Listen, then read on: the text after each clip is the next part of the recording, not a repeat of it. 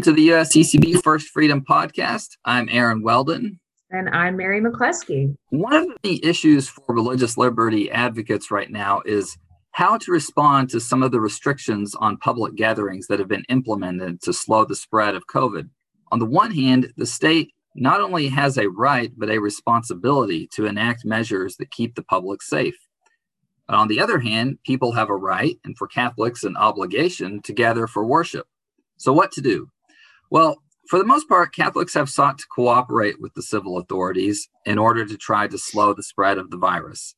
And we've responded this way not only out of deference to legitimate authority, but because this is an expression of love for our neighbors and concern about the common good. At the same time, some measures have elicited some pushback. My own local church, the Archdiocese of Washington, led by Cardinal Wilton Gregory, recently filed a complaint with the District of Columbia over its restrictions. To talk with us about this issue, we have Chris Anzadeh. Chris serves in the office of the General Counsel at the Archdiocese of Washington. Chris, thank you so much for joining us today. Thank you for having me. I really appreciate the chance to be here to talk about these important issues.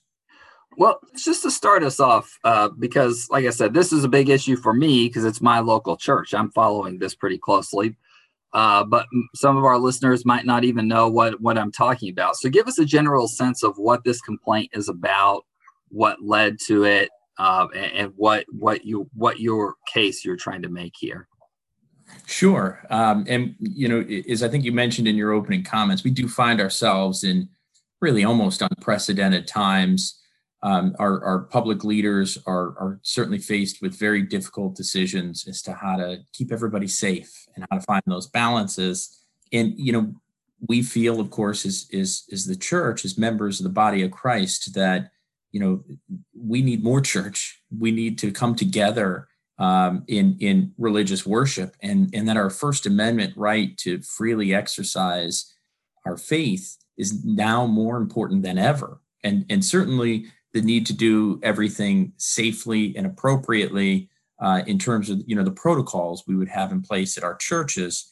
What we were seeing as our local jurisdictions, in particularly in the District of Columbia, came out of the sort of the lockdown or the stay-at-home phase, and they entered into phase 2 here locally in the District of Columbia back in June. That was when our churches, we began to return to Mass. And what we were seeing as the local authorities were issuing, new orders of what, businesses can and can't do, individuals can and can't do. What we were seeing was really disparate treatment between what churches could do, houses of worship, versus, let's say, big box stores or, fitness classes, retail, as we were coming up on, Thanksgiving, the Black Friday. And even at the time, there was disparate treatment in the way restaurants were allowed to operate, and even things like liquor stores and, tanning salons. And I can go on and on with examples, but, unfortunately, it looked like church, in our fundamental right to worship really was left behind. And we were faced with some pretty difficult restrictions. First, a hard cap of 100 people. Up through just before Thanksgiving. And then the district actually further restricted the right to worship by limiting our churches to a cap of 50 people per service, regardless of how big the church would be, regardless of its size. And we have some really big facilities, some big churches here locally in the District of Columbia. So that was very concerning, and of course we tried to work cooperatively and collaboratively and have a discussion with the mayor's office. But unfortunately, we found ourselves in Advent just a few weeks away from Christmas and faced with these 50-person caps. And we thought it was just that was just too much of a restriction. Certainly want to do things safe, but we also need to open up church for the faithful, particularly this Christmas season and beyond. So those were some of the reasons why we brought the case. So could you just talk logistically about what it looks like when you say complaint, or, what is it exactly that you filed? Was it a request, or, I mean, would you say that you sued, or what did that look like, Chris? Sure. Okay. Mary, those are great questions. I guess just backing up for a little bit of just a little bit of context, we kind of did both. We tried to work cooperatively without going to court first. Back in June, we had positive dialogue with the District of Columbia to try to flesh out what, religious worship might look like as the city entered into phase 2 and things began to open up and people could engage in, activities and actually, go shopping, go eating. What will the parameters be for church? So we had discussions with the district back then. And then over, as we worked within what was first the 100-person restrictions on religious worship, we just went about offering mass. We thought, very safely with very strict protocols in place, and did that for a few months and, sort of built up our track record. Our pastors got comfortable, our parishioners got comfortable, and we had a record of, 3 or 4 months of down pat, doing it the right way. And at that point in October, we actually approached the district when the cap was 100 people. And we asked the district to remove the 100-person cap on religious services. Unfortunately, as I mentioned, things went the other way. And right before Thanksgiving, the district actually, dialed back the restrictions back to 50. And so we had some final discussions with the district and trying to get them to change their position, particularly after the Diocese of Brooklyn case came down from the Supreme Court and struck down similar limits.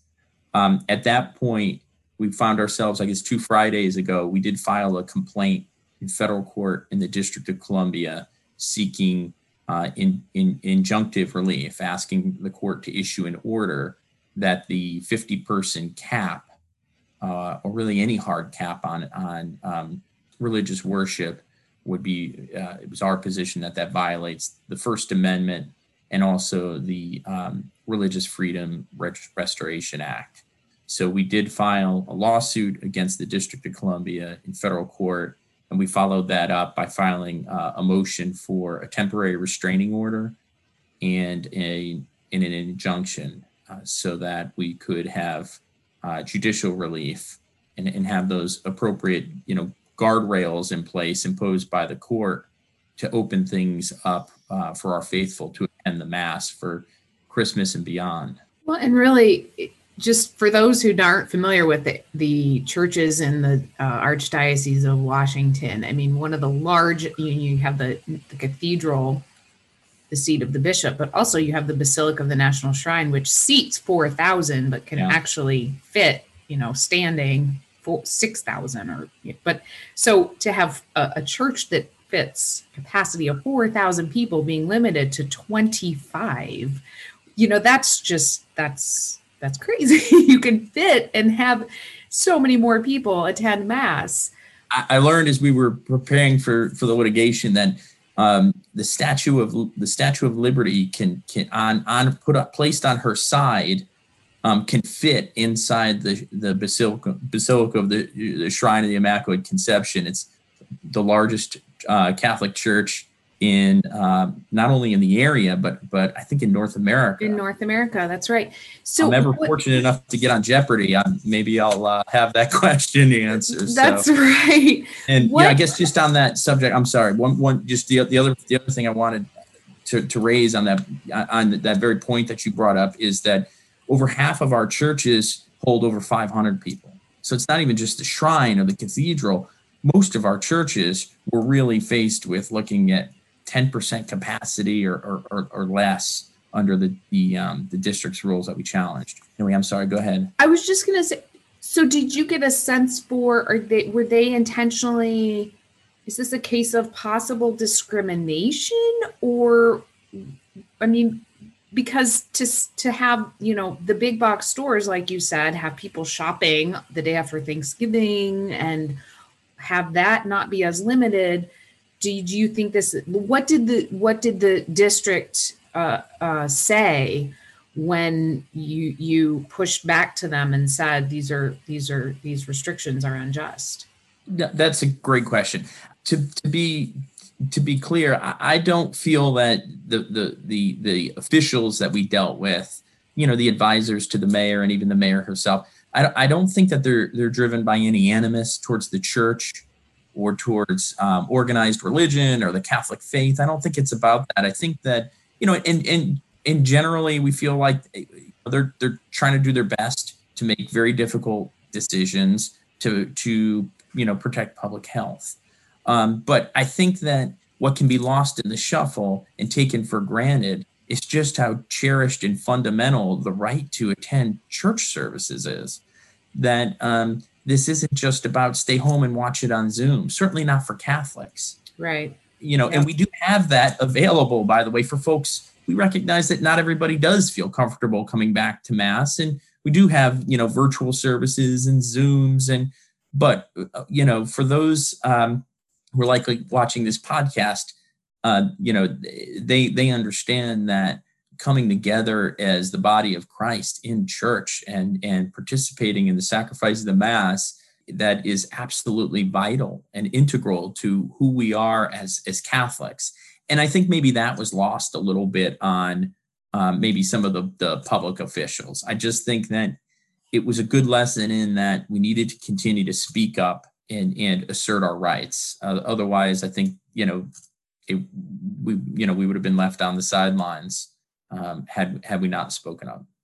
I wonder, though, if you could say also give a response to the skeptics of what we've done here. On the one hand, you have some people just want to open everything up and kind of throw caution to the wind. That's not the approach that we've taken, that the church in general has taken, certainly not church leadership.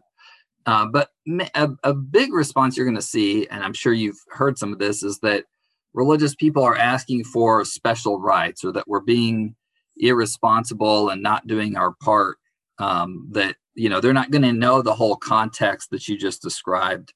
They're saying, well, you're perfectly fine with asserting your right to religious liberty without the corresponding responsibility to care about the common good. How do you respond to those objections and that kind of skepticism?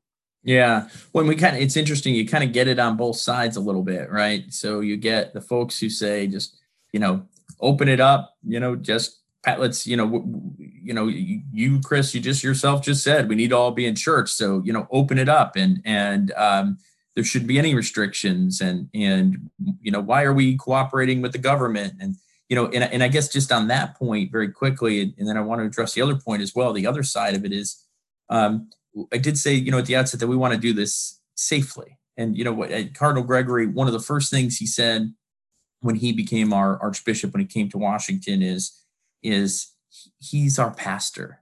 So he's not just our bishop, but he views himself as as the pastor of all of us in the diocese.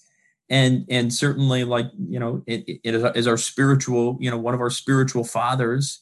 He, wanted to make decisions that were intended to protect us as well. And so we did things like, the safety protocols I mentioned of every other pew, we tape off every other pew, make sure people stay 6 feet apart, wear masks, the other sanitizing procedures and lots of additional cleaning protocols, and all that is done, I think, just, to be responsible. And certainly when you do that, when you tape off a pew, that's a pew that people can't sit in. And so, no, we can't pack our churches right now.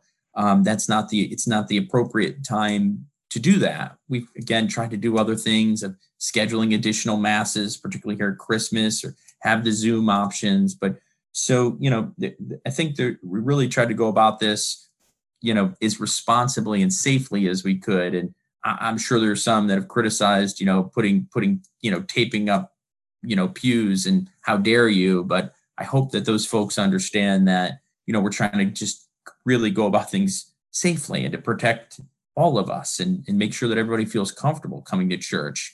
On the other hand, for those who say, we're just seeking special treatment, again, we viewed this lawsuit as necessary because churches, in the right to religious worship, which is protected by the First Amendment of the Constitution, were not receiving the same treatment as big box stores, or restaurants, or as I said earlier, liquor stores, nail salons. So we were, looking to be treated fairly in view of, all of the different sectors that were open. And certainly, to be clear, we weren't just seeking to challenge the rule on, for Catholics to be able to attend church, but for those of all faith who want to come together in whatever their religious denomination might be. So for mosques and synagogues and all sorts of other Protestant houses of worship, we felt that this was a necessary step to take in order to ensure that houses of worship were treated, just as fairly as Walmart or Target or the supermarket. Not to call them out, but just to give those as examples. Mm-hmm. Well, you mentioning other faith groups is kind of a nice segue to the other question I wanted to ask you, because you also mentioned the case out of Brooklyn. So the Archdiocese of Washington, was in a better position to make this case at this time because of this Supreme Court decision involving religious gatherings in Brooklyn, but that was a case where Catholics were working with the Jewish community. And so it's a case where it's not just us looking out for ourselves, where we believe that this is something that's religious liberty is for all people of faith. I wonder if you could just say what happened in that Brooklyn case, what was going on there, and how has that kind of allowed or kind of opened it up for the Archdiocese of Washington to kind of be in a better position with this case? Yeah, that was a game changer, really. I mean, I don't think that the impact of the Diocese of Brooklyn case, and you're right, there was a companion case, Agudath Israel Synagogue, I believe it was, had brought a companion case that was heard by the Supreme Court at the same time. And that decision, I woke up Thanksgiving morning, and it felt like Christmas on Thanksgiving morning to see the news that the Supreme Court had issued an injunction in favor of opening up the houses of worship in New York. There they were faced with, I believe it was orders that restricted houses of worship of all types, again, churches, synagogues, mosques, any kind of house of worship, to either a total capacity of either 10 or 25 people, depending on sort of what colored zone you were in. And that case made its way up to the Supreme Court. And we had seen cases earlier in the summer, maybe earlier in the pandemic. There were a couple of cases, the kind of now infamous casino case that came out of Nevada that went up to the Supreme Court, where the court affirmed the local government's right to restrict attendance at religious worship, even though it appeared to be that they were getting disparate treatment, let's say, from what even casinos, I think, was the closest example. Casinos were allowed more people than churches at that point in time. I note that case has also now been handed down favorably, a decision favorable to the churches. But the Brooklyn case is really the one that opened the door for the churches to seek and other houses of worship to seek judicial relief. So there, the court was faced with those 10 or 25 person restrictions, and in a per curiam opinion, meaning they did not indicate how the vote, which justices voted which way. You could get a little bit of a sense by the opinions, but in a per curiam opinion, the court held that any government restrictions on church attendance must satisfy strict scrutiny, and that would mean that the government would have to have a compelling interest, and their rules would have to be narrowly tailored to serve that interest. And there, the Supreme Court found that the New York's 10 or 25 person limit, depending on which zone you were in, really acted in a fashion that was discriminatory towards churches. Again, as I kind of alluded to earlier, as compared to, they had a litany of examples. I think Justice Gorsuch went through some of those in his concurring opinion. Not only retailers, but also I want to say he had, bike shops and places where you can go to get acupuncture. And there were all sorts of other secular businesses of all sorts, of all types, that were treated as more essential than church.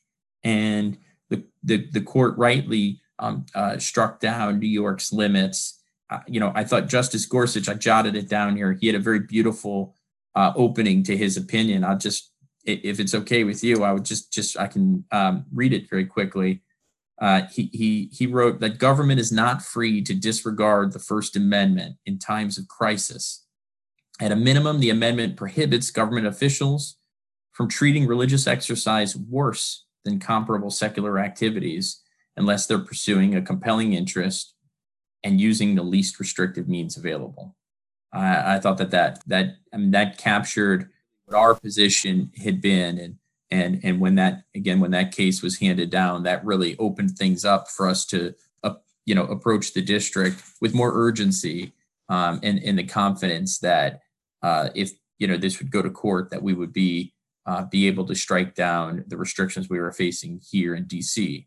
Where is this now? Where is the complaint now? I know, I guess it's about the middle of last week that I was reading some news articles that the District of Columbia had backed off of some of these restrictions. So what's happened? Kind of where do things stand now, and where might they be going? Yeah, that's a great question. So on the last Monday, the 14th of December, we filed a motion for temporary restraining order, and an injunction to prevent the district from enforcing these 50-person caps on houses of worship in the District of Columbia. We had asked the court to rule immediately so that our faithful would have the opportunity to go to services and go to receive the sacraments fully now during Advent, and certainly had to make sure our churches were fully open for Christmas. And the district's response was due last Thursday morning, and late Wednesday night or early Thursday morning, the mayor issued a new order that really the mayor came forward with a rule that eliminated the very restrictive 50-person cap on religious worship. So as of the end of last week, the new order in place in the District of Columbia is that houses of worship are entitled to 25% capacity up to 250 people, which really pretty much covers most, if not all, of our churches. So that was an increase of 5 times of the cap that the mayor had in place. So we were just so pleased and so grateful that bringing the litigation kind of spurred the mayor to take a look at really what was happening across the board and come up with rules that were just more fair and more even, and balance. Certainly there's a need for public safety, and balancing that with the fundamental right to worship. That's great news, and just in time for all the Christmas celebrations.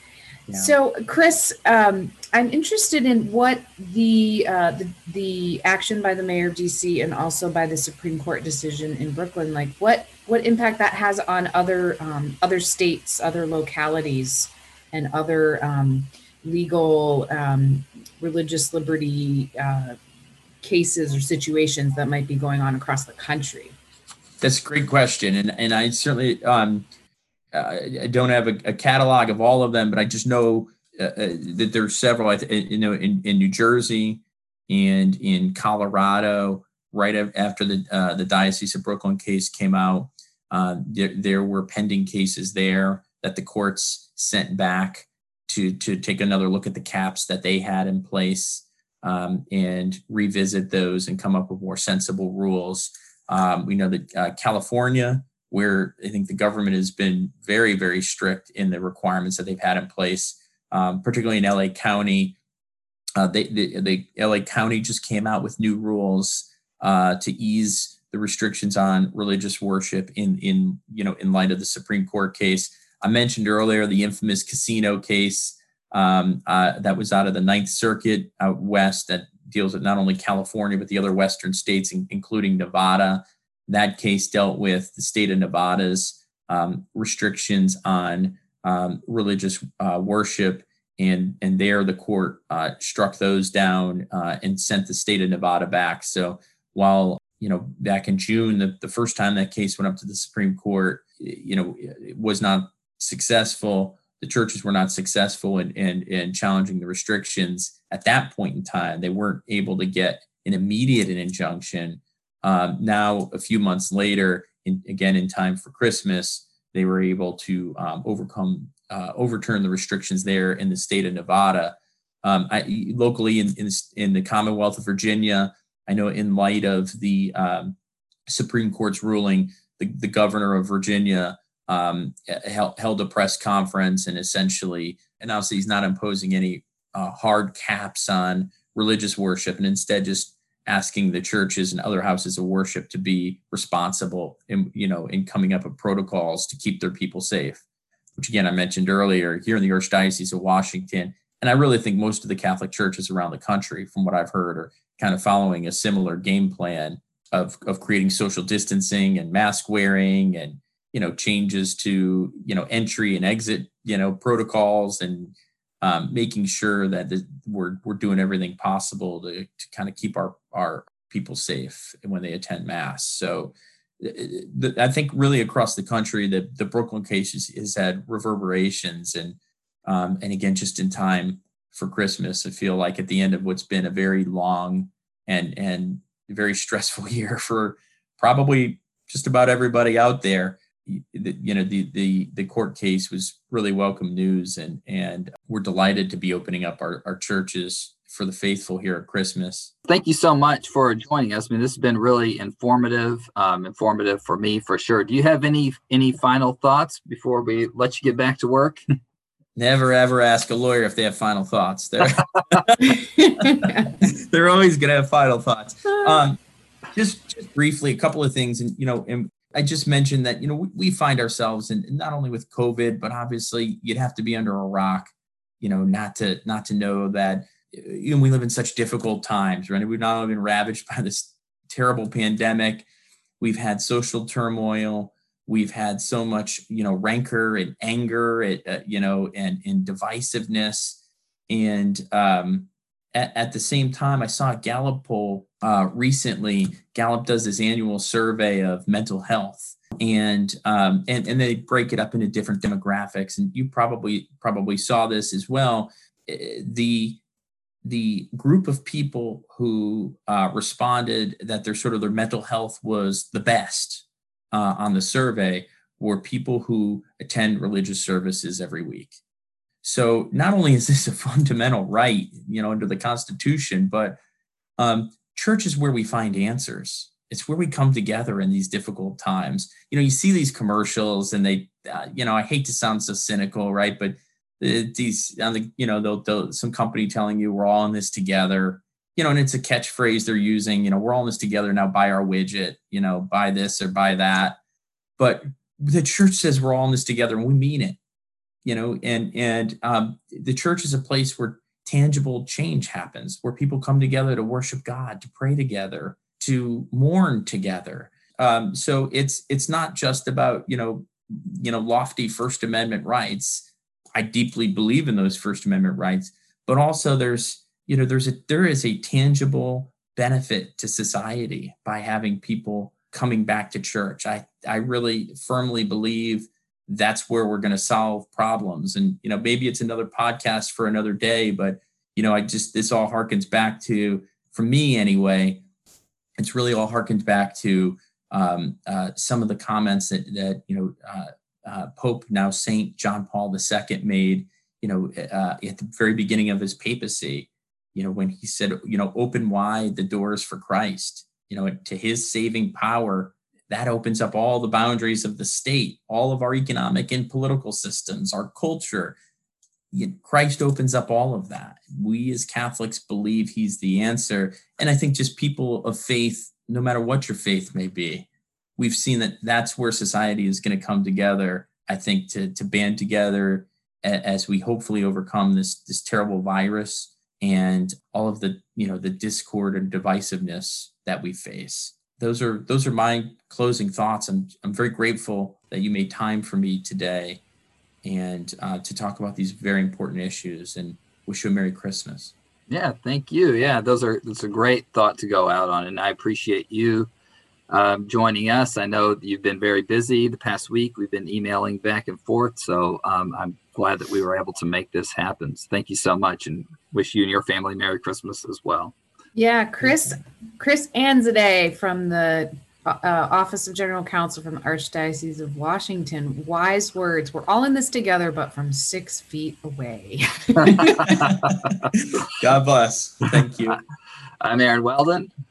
And I'm Mary McCluskey. Thank you for joining us for this episode of the First Freedom Podcast.